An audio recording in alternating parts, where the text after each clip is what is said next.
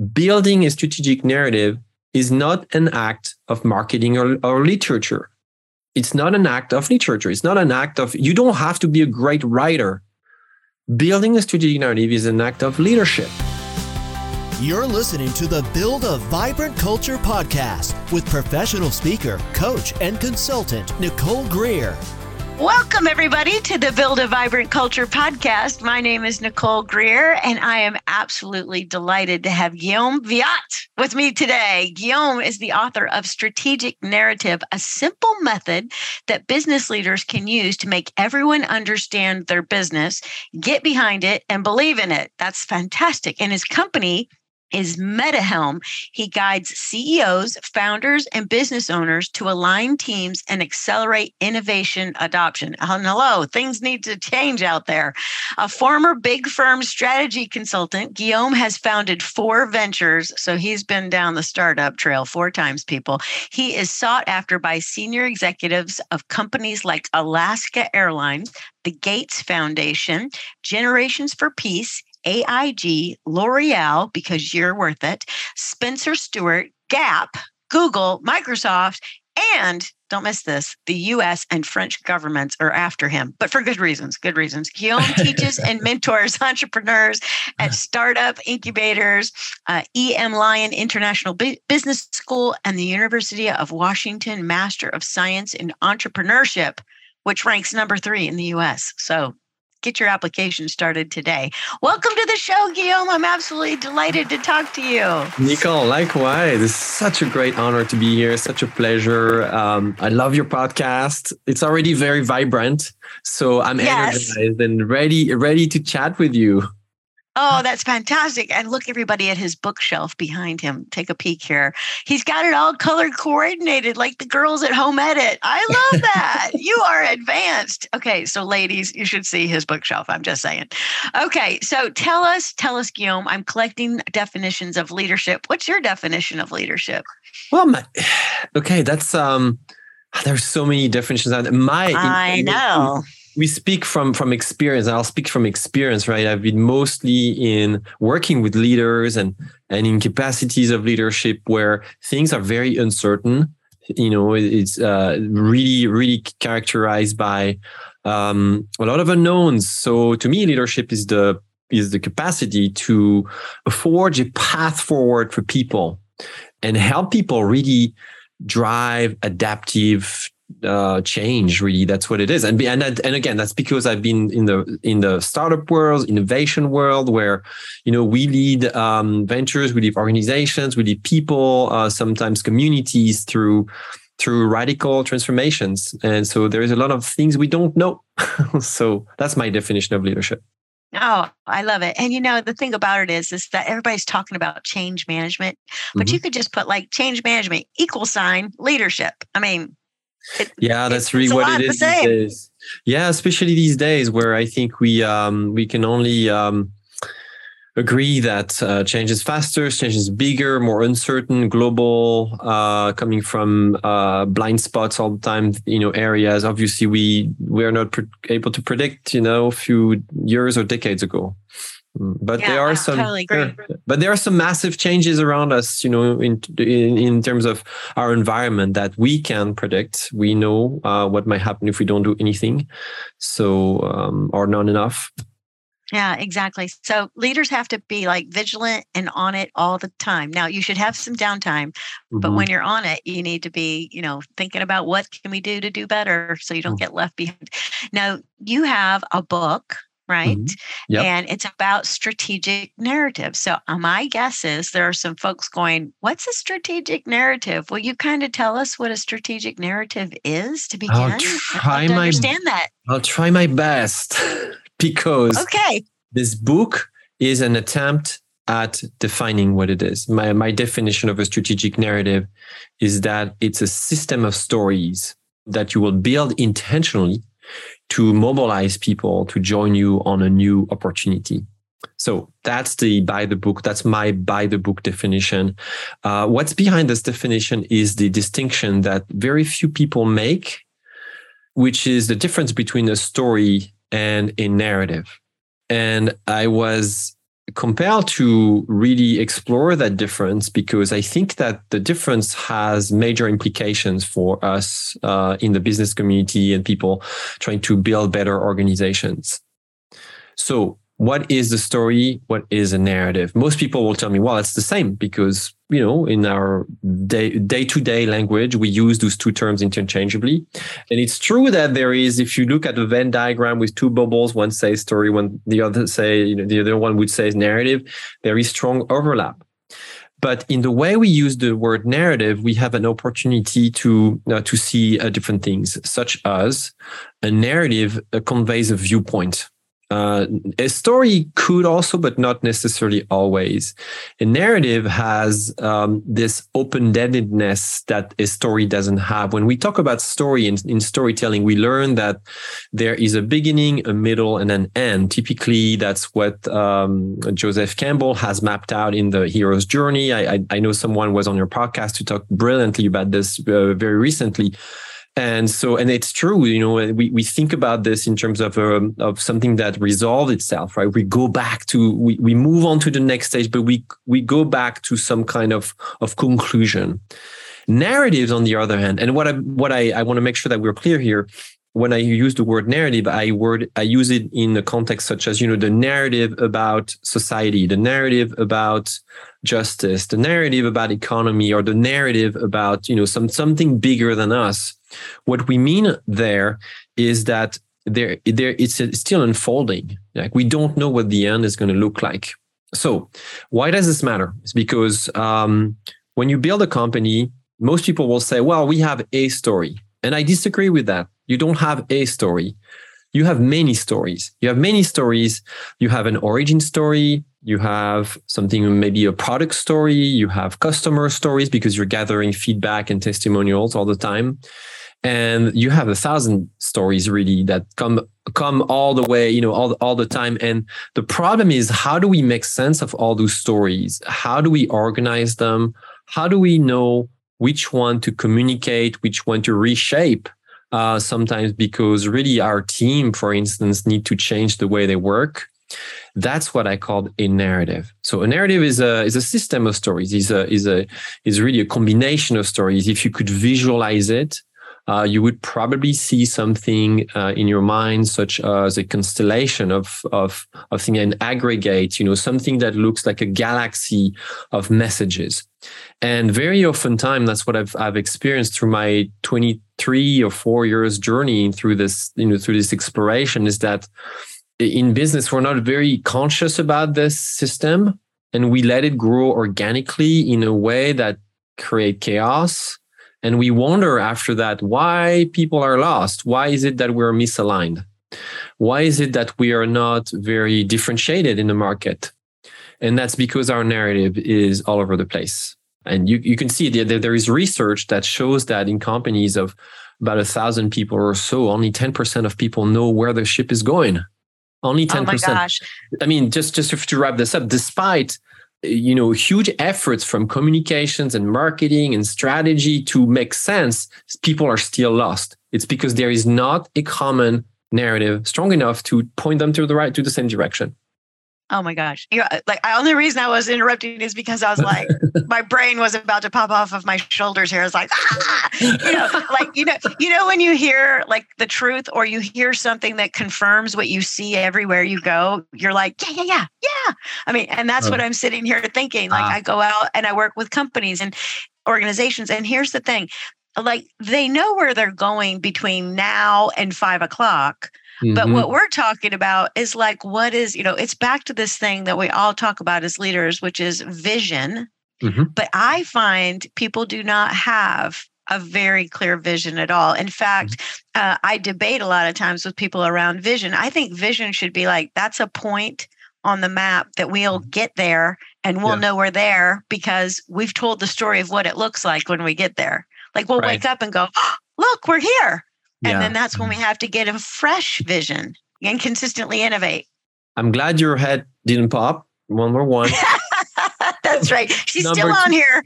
You're still here. That's great. But what I mean is I'm also so glad that that flip just happened in your mind, because that's really the flip that I'm trying to have people realize that they should also have, like what I experienced, years and years ago. And I'm so on board with you, which is companies will define it as some kind of a vision. They say, oh, that's our vision. But here are the problems, is that very often time it's an exercise that they'll do in a vacuum, or it's just a leadership that will, lock themselves up in a room for a few hours. Or the retreat. Okay, we'll just wipe up something. And the problem there is that because the process is dysfunctional, the vision is all about the company. It's all about us, what we will do. And that portrays a narrative that it's very limited because it's only internal. Like outside, your vision may not be people's vision. Your mission may not be people's mission. So how do you start this? So if you do that, then how do you attract the right talents? How do you work with your ideal customers? How do you raise money from the right investors? How do you make a difference in your community when people are, kind of all over the place trying to fix bigger challenges? There is limited adequation, limited connection between the organization and the environment. So I just so agree with you on that. Yeah. And, you were talking about how the different stories are out there. And one of the things that I will do when and in my company, I do a ton of training. I get, try to do a ton of group coaching and that kind of thing. And I will ask people, tell me about a story about a time that you did this or you did that. Right. So not only do people have like this informal way that stories are out there, but a lot of people have a hard time. Like, what do you mean a story? Like almost like we've lost our ability to see ourselves through story. And I'll share just a quick thing. I was talking with a credit union that I work with, and they're fantastic people. And I said, tell me how the credit union started. And everybody's like, I don't know.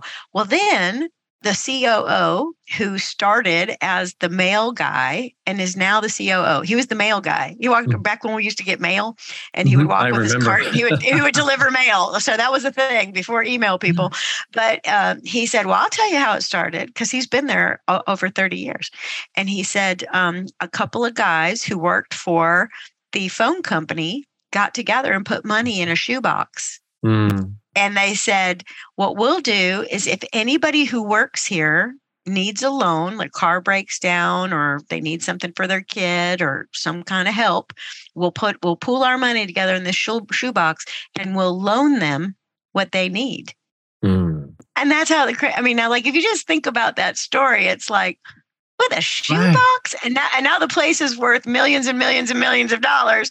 But what a great story to tell people that are getting onboarded, to tell our members that are already members that may not understand the rich heritage of generosity and care that's inside this organization. So I just love stories and your narrative thing.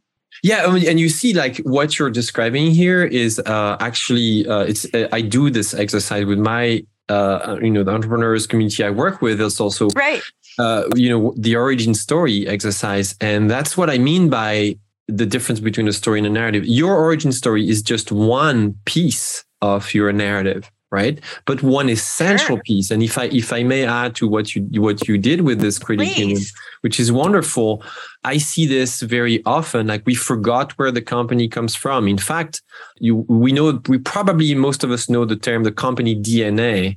And if I may borrow this metaphor for a moment here, the DNA comes to if you look at plants around us, the DNA of each plant is in the seed, right? And plants will start with this and they will grow, and the DNA will always be there. And so that's how plants adapt, survive, pick the right shape, according to shade or humidity and so on. Organizations, on the other hand, also have a DNA, and the seed is the origin story. So it's probably the moment in time that triggered the foundation of the company. And so, unlike plants, organizations need to be reminded of the DNA, right? Constantly. And so I don't see enough companies that will go back in time and we'll revisit what the origin story mean as of today. Maybe the company has changed so much that we barely see any connection with how it started and why it started. If you look at a huge organization, international corporations, they have so many lines of services, departments, locations, that what is the connection now with what we, with what we started and what we created in the first place? And so there may not be a very clear connection, but at least we should be aware of it and we should understand why and how we've evolved over time. So I do this exercise with founders and CEOs that I work with. And, it's always striking to hear those comments like, oh my gosh, Guillaume, this exercise reminding me we completely forgot to talk about this. So I'll give you an example. I work with this company in France who does business development coaching, and they do that online, and they've been a pioneer for about a decade or so in that space of doing it remotely, all virtually. And recently, the company has been through very, very significant growth and needed to rebrand and needed to take some strategic decision as far as hiring is concerned, also investment is concerned. And the CEO had a hard time articulating why this company needed to do that. He could do it at the tactical level and explain, all the ins and outs, but really what was the bigger picture? And I challenged him, with that origin story until he realized that the reason why he started this company is this. He's also a professional volleyball player. And when he was in his early 20s, he was playing volleyball already at a semi-pro level, while also being a salesperson. And he was selling coffee and tea to grocery stores. He was an employee of a large corporation, probably Unilever or something. Well, don't quote me on this, but similar to this one. And one day he got in a really tough situation with one of his clients. And he tried to call the office, was back in the late 80s. So he could only call, right. Send an email and try to seek support and coaching. And he got barely any response. And then he tried the following days, he tries to debrief the situation with his boss and didn't feel heard, didn't feel like he had the training. And from this moment on, he started thinking about how can we help salespeople better? And he never really put together that the reason why he was seeking this is because as a volleyball pro player, he was coached all the time. He didn't have one coach, but 5 coaches. Right. And this is how you serve the ball and hit the ball and spike the ball. Exactly. And so he was making the parallel between, in sports, having a coach is obviously, right? Right. You don't have a coach, you have a problem. Whereas in business, you have a coach, you must have a problem. It's kind of the narrative that most people still, these days kind of have in their mind. A coach is only for when you have problems. And that's the wrong narrative. I'm against that narrative to be very clear. Wait, hold on. I got to interrupt again. I agree. Yes.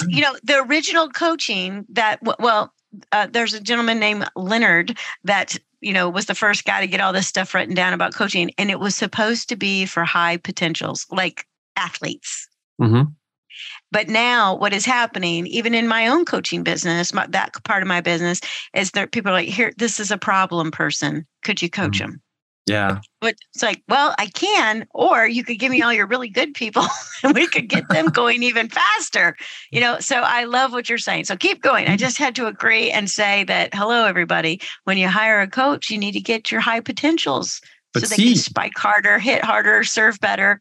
I think my clients and you should meet because I think you have this similar mentality here, and Absolutely. all he's been trying to do with this company is bring this mentality forward and really make this a no-brainer in the company he serves now. And we had to go all the way back to the day he thought about this idea and thought about launching a business or to fix this problem, way before he was actually forming this business. But it was so funny, so interesting to hear him say that, I completely forgot about this story and I should really share it way more with my team. So of course, after this, he had a seminar with his team, during which he shared it. and that was in late 2020, early 2021. And that clicked for so many people, and that's after that they experience. So it's probably not directly related, but it helps. They experienced 75% growth. They grew 75% in the subsequent year.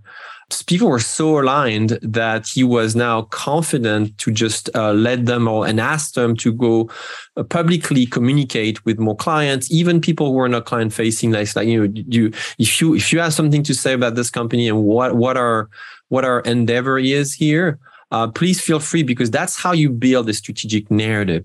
When you're able to really get to that core essence of why this company exists and activate it in a way that people are not just an audience, they turn into participants of that narrative. That, by the way, that's another difference that I make between story and narratives. Stories have an audience. People will listen. They'll buy your story. They'll buy your book. They'll buy, whatever you published. And if you have something great on your website, they'll probably buy into your ideas. Narratives are participants. People will join you, will send you. I've seen this happen to some startup entrepreneurs I work with. Came back to me and said, "We are receiving checks from strangers. We don't know who these people are, and they're sending us money to invest in our company. We've never seen anything like that." And they say that's because what we are saying, what we stand for here in this market is really appealing to them and completely different. So that's another example of what happens when you have a narrative. You have participants. They want to work with you. They're begging at your door to really join you. Your pool of talent is just increasing because naturally people don't see themselves as employees. They see themselves as part of a community or a tribe that share ideas that are bigger than just an organization. Yeah. And when you're talking about that, the first company that comes to mind is Grove. Are you familiar with Grove, who is single-handedly trying to choose from going from plastic to plastic-free cleaning products?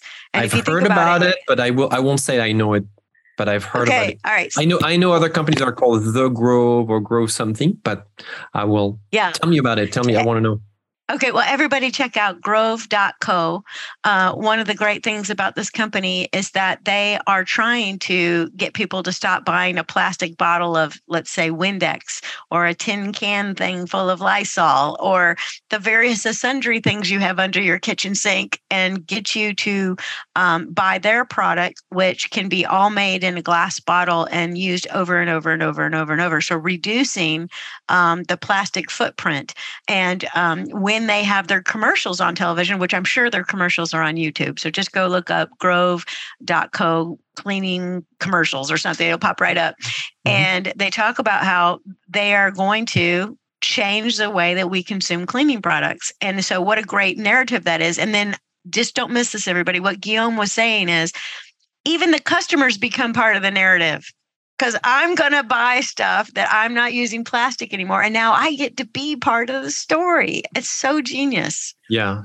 As you were talking, I am here on my screen. I just typed in grove.com on my browser. They pop right up.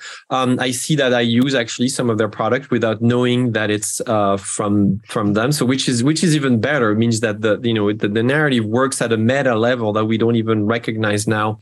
But I have many comments to bring here, which is, number one, did you see how I described something? I gave you a couple of examples, and immediately you could think about a brand that represents that. Okay, good.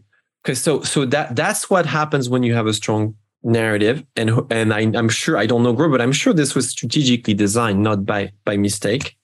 That's some genius over there. So that's what happened. So what's interesting, and I actually studied the narrative around plastic and recycling. What's the narrative around plastic and recycling? What have we been taught around this matter here? We've been taught that as soon as we see a recycle sign on a package, we just put it in the right container, and the narrative is we take care of it for you. It disappears and it gets recycled, right? It's not true. The truth is that I think it's the data shows 8 to 9%, only 8 to 9%. So meaning 91 to 92% of what we put in a recycle bin does not get recycled. It gets, back to landfill. So it's just like we are just filling the landfill or get burned, creating CO2.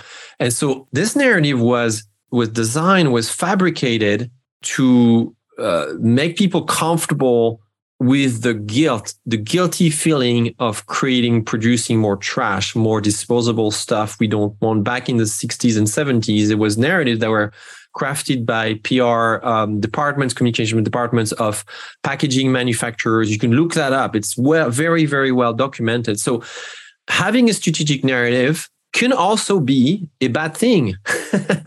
It could also serve a purpose that is negative for a community and society. Sometimes people tell me, "Oh, Guillaume, what you're teaching us is the art of manipulation and propaganda." And I'm like, yeah, maybe some of the mechanisms. I'm shedding some light on some of the mechanisms that actually make people move toward a certain direction. You may use these for bad intent, for sure. You can do that. What I'm trying to do is put it in the hands of people who have a mission that is aligned with what the world needs right now, and we need. That's right. We need businesses for good. We need businesses that create a better place. So that was the other comment I wanted to make regarding Grove.com here. I've studied, I've documented. Now I have about 20 really solid case studies. I'm constantly researching companies. Another example we have. Are you probably familiar with Mod Pizza? Yeah. Okay, so Mod Pizza. I know all the pizza. I do. I know them all. Pizza lover. What's your favorite? I mean, who isn't a pizza lover? But anyways, go ahead. What's your favorite? Well, actually, here I live in Concord, North Carolina. Come visit me. In Concord, North Carolina, we have Afton Pub and Pizza. Uh-huh. And on Monday nights at the Afton Pub and Pizza, you can get a large pizza. I'm not kidding. The thing is this big. It's ginormous. Like 2 feet wide. It's $5. It is the biggest pizza for $5, and you can have whatever you want on it. It's Monday night, and here's the secret: the best part of the pizza has to be the crust. Now there are crust people, there are sauce pizza. That's there's the topping people. I'm a crust person. Okay, so you could eat that crust like bread, like the round part around the edge. Yeah. Like it's so fluffy and good. You can just get some butter and eat it like a roll. Oh my god, it's so good. But anyways, so that's the narrative that's the narrative that they convey here. Is there everything is good in pizza? That's right. And you said something interesting and related to Mod Pizza here, which is you can have any topping you'd like. So Mod Pizza was founded in Seattle in 2008 by a couple who were looking for better food options for their family as they were on the go. And they couldn't really find something besides, we've got the taco truck and McDonald's and maybe, the pizza place that we don't really want to go there, but we have to because that's it. That's about it. So they thought about what if there was a place where we could have healthy choices? We wouldn't have to worry about how many toppings we want because, we can the kids want what they want. And also where not only this place would serve customers, but also would serve the community. And that's how they launched a pizza company. And who needs yet another pizza chain in 2008 as the market is totally saturated? They launched this company with a completely new narrative, which is a pizza chain can be also a platform for societal change and societal good, providing people with job opportunities they would otherwise not have, giving them decent benefits, decent pay, and making those places not just about the food, but also about the atmosphere and the connection. And you go in these restaurants, you can actually feel it.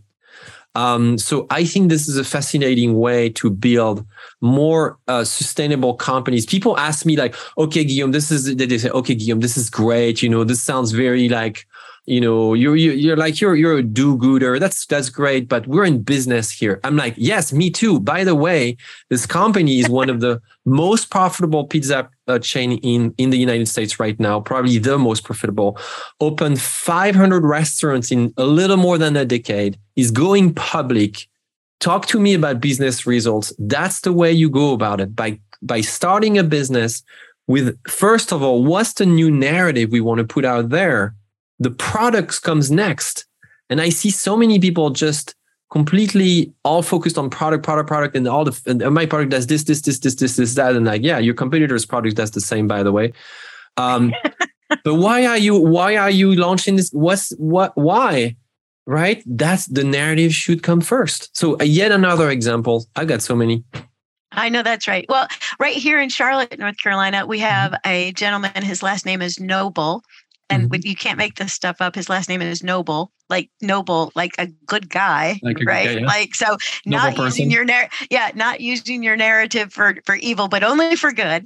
So he has a restaurant in downtown Charlotte. We don't call it downtown here. We're very optimistic. We call it Uptown Charlotte. Don't you know? But anyway, so it's Uptown Charlotte, and it's called the King's Kitchen. Yeah. And he gives jobs to people who are just getting out of jail. Great. That so other people would not hire because they would look at the resume. What have you been doing for the last couple of years? Well, I've been incarcerated. And in this case, he says, come on, let's get you back to work. Let's go. Let's make it happen. And so he is famous. And talking about Mod Pizza, it's the same thing here in Charlotte. He's opened up a great barbecue joint over on Freedom Drive. He's got so many things cooking and so much good publicity because he is doing good things. Now, you can, like you said, call that manipulation, or you could call that being a force for good in the world. For good, yeah, for change. Absolutely. Right. And so, we're I noticed we're picking examples of like smaller businesses, maybe new businesses.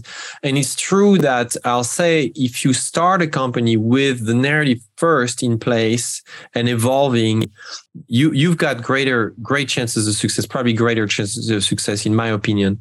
And now, what about existing company? What if you're listening to this show and go, well, I love what you're saying, guys, but I am an established company. Yeah, tell us what to do. I feel like, where do we even start? What's, so first of all, people have to understand here that we're not talking about a branding exercise. We're not talking about marketing. We're not talking about PR.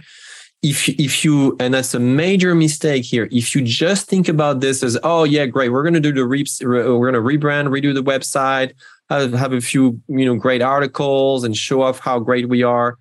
This is like putting package over something that, I don't want to be negative about, but you're just putting lipstick on something ugly. Yeah. But pig is pretty derogatory. Your business is probably great, but needs to be re-engineered. It has to come from the inside. And I think that's why, here we're talking about leadership. Building a strategic narrative is not an act of marketing or literature. It's not an act of literature. It's not an act of, you don't have to be a great writer. Building a strategic narrative is an act of leadership. It's really an act of leadership. It's about having the courage to say, why did you start this company? It's having the courage to disagree with your competition and say, like this pizza, this owner of the pizzeria there saying, you know what? I disagree with our hiring practices in our industry. I think we should give chances to people who would not normally have chances to get a job. That's how you lead into a new narrative.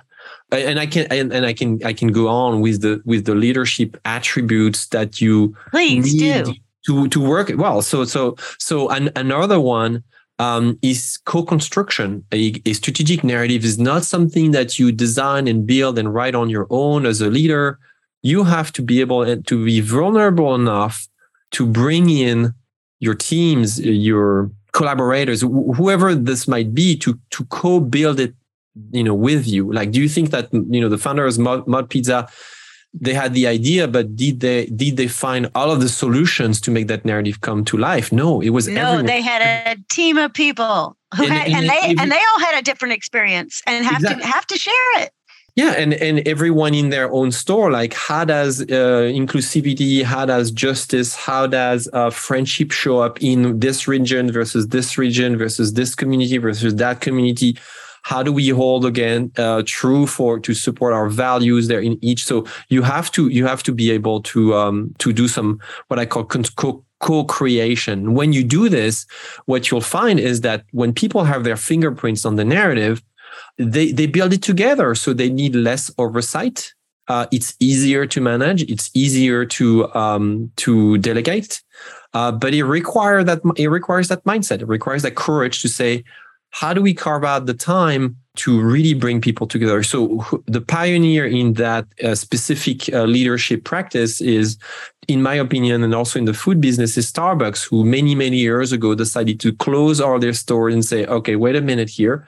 We're not holding true to our culture. We're going to close all the stores for how many days it will take us to just bring, it's just how do you call it? Basketball. Time out, reset. Let's see how we can work this better together. Another principle I love is say the things you're afraid to say. Call out the elephant in the room. And so over the years, first of all, I was not doing this very well, to be honest. I was just kind of glancing, in my early careers, I kind of saying what everybody was thinking and avoiding the conflicts and so until I realized that I was not helping. And so it took me a few attempts to really see the value of being able to talk about the elephant in the room and developing a safe environment and a zone, a culture, a vibrant culture, right? That allows. That's exactly right. That allows for that, like saying the things you're afraid to say. Speak the indicible, the truth, because when you will do that, what you're going to generate is a sense that people can trust you to put words on the things that they were feeling, that needed to be said. So you may ruffle some feathers, you may go against the grain, but ultimately you will mobilize and you will rally the right people that will be loyal relationships with you for a very, very, very long time. So that's one of the principles, and they are all in my book in strategic narrative. I just list 10 of the main one. I have more on my email list and on my website too. That's good. And I was reminded of a book that I have read and I adore. I have like a little Cliff Notes version of his book. It's by Roger Schwartz. He's from UNC Chapel Hill here in North Carolina. And I love what you said about, calling out the elephant in the room. And he has a great way he says it too. And I love the way he says it. He says, you have to discuss the undiscussables. Oh, and I think isn't that good? Yeah, that's how he says it. And it's kind of like, we're all delusional if we don't discuss it. Mm-hmm. Mm-hmm. Right. And oftentimes when I'm working with leaders, I'll be like, if you don't discuss the undiscussable, you're going to lose credibility.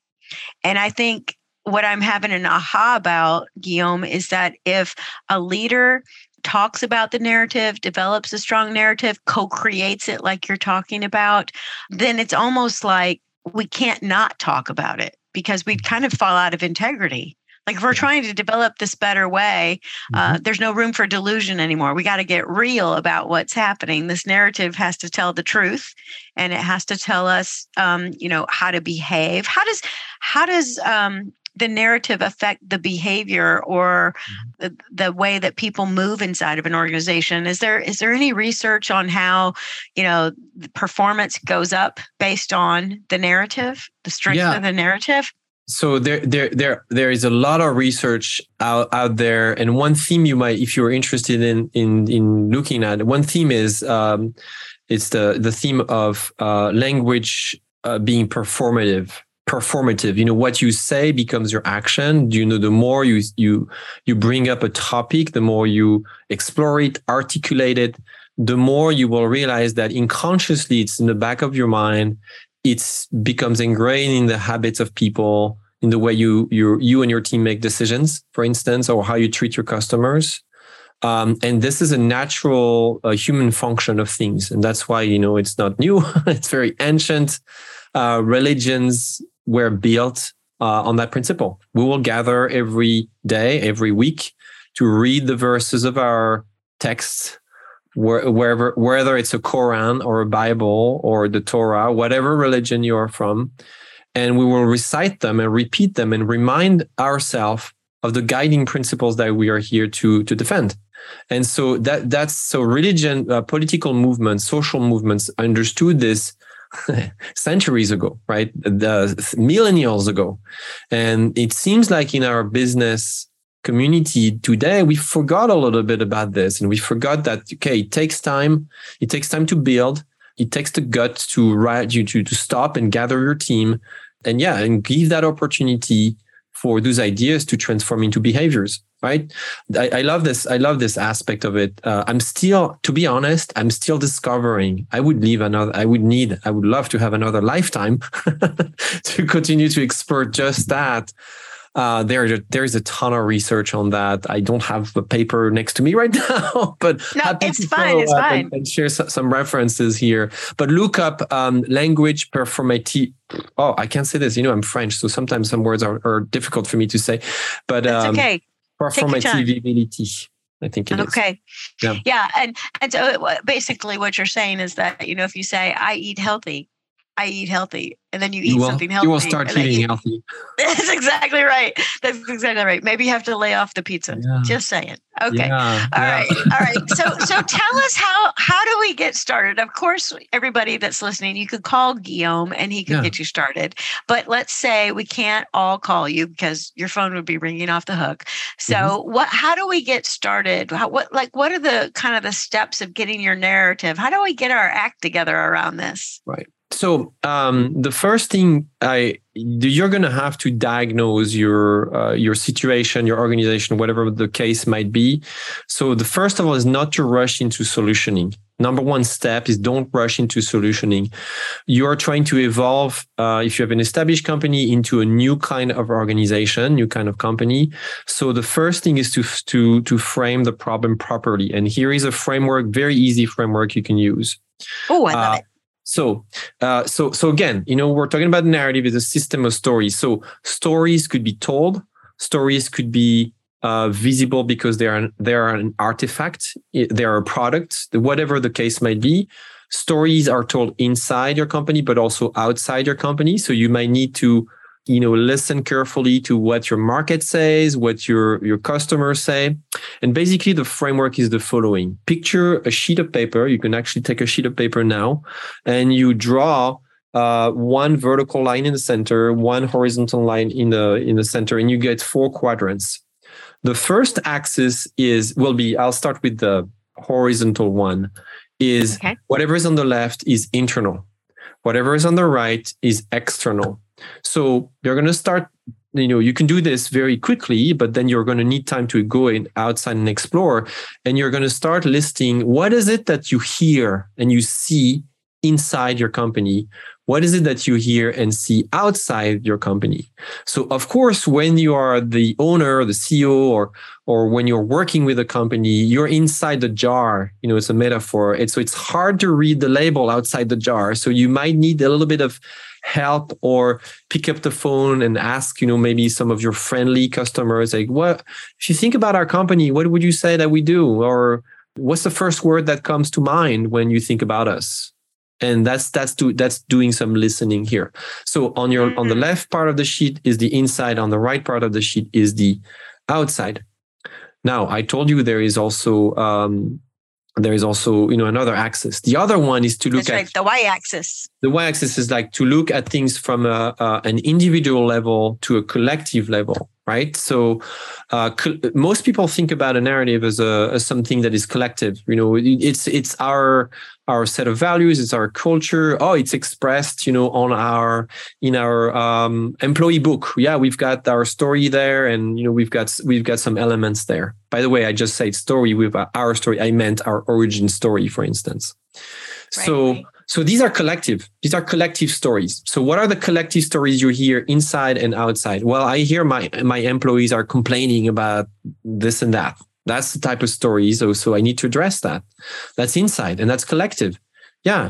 Or my employees get really excited. They really get really joyful when we address a specific topic, like when we serve a type of customer, or when we focus on a specific type of service or product that really gets them, more creative, for instance. Then there are the type of stories that are more individual. Okay. And I think I left probably the most important last here, which is you as a leader. What is your leadership narrative, right? What, and that's the internal and personal side of the strategic narrative. And that's why I focus so much on this leadership side aspect of my work, which is, asking yourself through the exercise of the origin story, why did you start? Okay. Some people will say, well, I wasn't the founder of this company. I joined after. Well, why did you join? Right.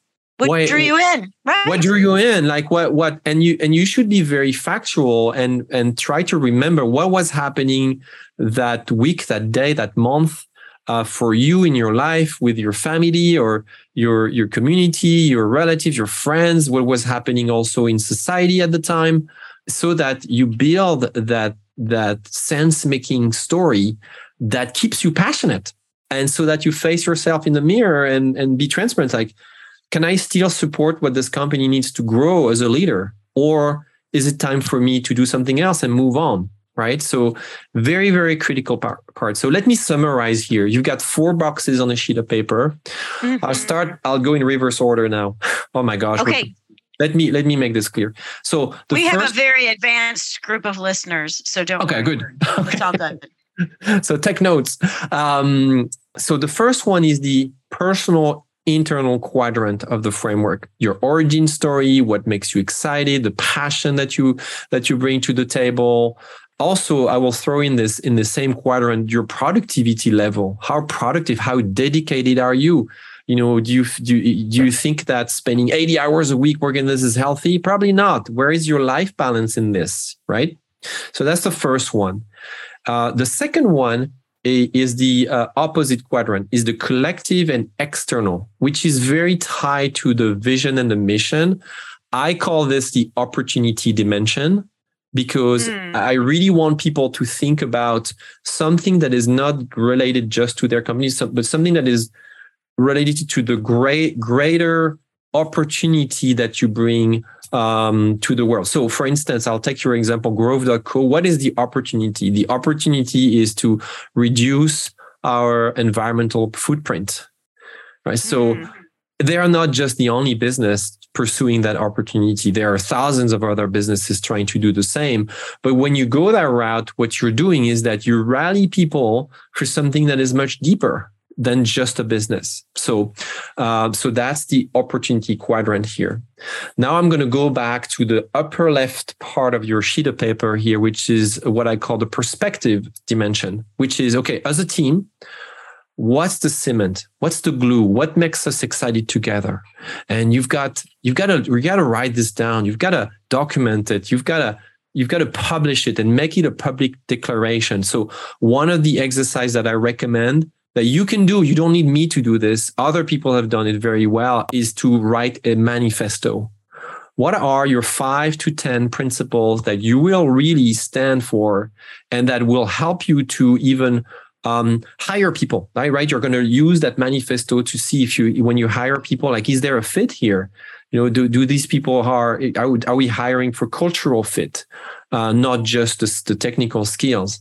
So that's the perspective dimension. Very internal, very collective.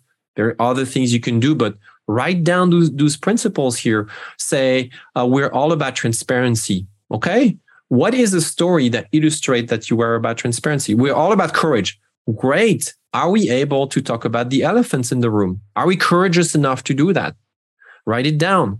Write the story here. And, when I say write the story, again, I'm not saying write a novel. No. Just write a few words. String some sentences together, people. Exactly. It was Michael. The other day, Michael did this, and that reminds me of courage and transparency. That's it. That's all you need. See, you don't need to be able to write. Right. And another one of transparency. I'm a big believer in open book management. Okay. Like, one of the narratives that I believe in that a company should adopt would be like, we tell people where we're making money, how we're making money, where we're saving money. And then there's all sorts of stories that go inside that narrative. But teach people business acumen is a belief of mine. And so transparency is, this is what the P&L looks like. Here it is. This is what we're doing. Here are the numbers. Here are the numbers. Right. More and more companies are adopting also transparent, salary policy. Like they show what everybody's salary is. And if you've heard of the teal movement, teal organizations will have processes internally that require everybody to weigh in on everybody's salary. It's fascinating. Oh, wow. Have you ever heard of teal organizations? TL? TEAL, teal companies. No, but I am going to. We should add that in the. I'm going to do it in the show notes. We should add that. But this would be another podcast. Okay, let's do it. Want to? All right, more from Guillaume. That would be great. Back. Did you hear that, everybody? All right, where was I? So dimension 1, it's yourself internally. Dimension 2 is, upper right quadrant is the opportunity. Dimension 3 is the perspective that your company, your team will really build together. Okay, the final one. And hey, we are here to do business. We have a product. We have customers, right? Right. So why do I put it at the individual level? It's because I see customers' relationships as one-on-one individual relationships, right? And so here I call the product dimension. And I call the product dimension, and I want to give credit to those who are very product focused, and that's where they will shine in that dimension out of the 4, is that they will be really, really good. But one of the things that I see very often, and that's because of my product design background, people will come up with products that are not exactly what their customers want. And they do that because they're very focused on their own narrative. They're very self-centered. They're very, and you will see that in their product description. It's what I call, when I see those product description, I call that the brag zone. We're the number one product, and we've got the X amount of awards, and we are the best in our category. And so, okay, that's great. I'm so glad. I'm very happy for you. These are awesome signs of recognition. You're doing a good job. But what are your customers actually saying? Let's hear it from them. And that's why we're in the external part of my model, which is before you even launch a product, why don't we do the simple exercise? Take a sheet of paper and let's write a mock, just internal press release, where we will have what the product does, what it is, or the service. By the way, I say product, but it could be services. And we're going to imagine what our raving fans are going to say about this, and then we're going to go test it and see if that's what we should even develop first. Right? And if that aligns with our narrative. So you asked me about the very first step. There you have it. Something you can do on your own. Think, and you see, it's a holistic view of things. It's not just marketing. I just hate it when people say, "Oh, storytelling is all about marketing. It will make your brand clearer, and it will hook people, and you're going to sell more stuff." This is so limited. This is so old school. This is just so deja vu. No, you need a global perspective on your organization. And if you do this right, what you're going to see on your piece of paper is you're going to start seeing the gaps. Oh my gosh, now I see that we're saying things inside that don't, relate to outside. We got to fix this. We got to make sure that there is a connection here. This is why we're wasting so much on profitability. For instance, we're taking too much time to launch new offers. This must be why. And so that's the conscious evolution that I hope some of our listeners will try, because that's a radically more powerful way to think about business. Yeah, I couldn't agree more. You are making my heart sing over here. So listen, here's what we got to do.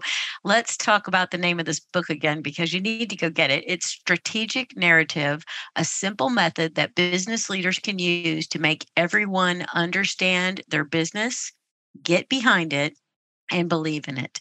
And I'll tell you, that's what we need inside our organizations. People who are like sold out to do this thing, to do this mission, this vision. So I have loved talking to you. I want to have you come back. We can talk about all sorts of things. We can continue this. We can do From the thing where you come back and we do it all. Yeah, because here's the thing. If people have the narrative in place and understand the stories around the narrative, because again, like you said, the story has a beginning, a middle, and an end, but the narrative is like we're writing this story together, right? And we're not sure how the story is going to turn out, but we continue to figure out what's going on by looking at the things that okay, and don't miss this. Don't forget his quadrant thing. Go back, reverse the whole thing here and go watch or go listen. Oh yeah, I have a video on this too, on YouTube, free. Okay? So tell us where we go on YouTube to find you. What do we type in on YouTube? It would be under my name, Guillaume Viatre. I know it's a challenging spelling, but Guillaume Viatre. Spell it. GUILLAUME WIATR. Okay. It'll be in the show notes. Okay. It will be in the show notes anyways. Yeah. Yeah. And you can find him at www.metahelm.com, metahelm.com. And also, of course, he's on the LinkedIn, on the Facebook, and on the Twitter. And you can find him in all those places and he can help you. But, get started, get your piece of paper out, sit down with somebody, get it all dreamed up here. But I do know that you probably have one more little nugget you would leave. There's like a listener going, no, don't stop. What's one last thing you would leave people with to kind of think about as they think about getting their strategic narrative together? So my mission is to really turn every single organization into a source of inspiration that few can resist. So I'll leave you with that. People will buy your story, but people will almost die for a narrative. So that sums it up, I think. And I hope this inspires you to explore that forward-thinking way of building businesses. Yeah, I agree. I love what you're talking about. Guillaume, it's been an absolute delight to have you on the Build a Vibrant Culture Likewise, podcast. Nicole. All right, everybody. Likewise, thanks for Nicole. listening. We'll have him back. Bye, everyone. But have a great day, and I look forward to chatting again with you soon. Take care.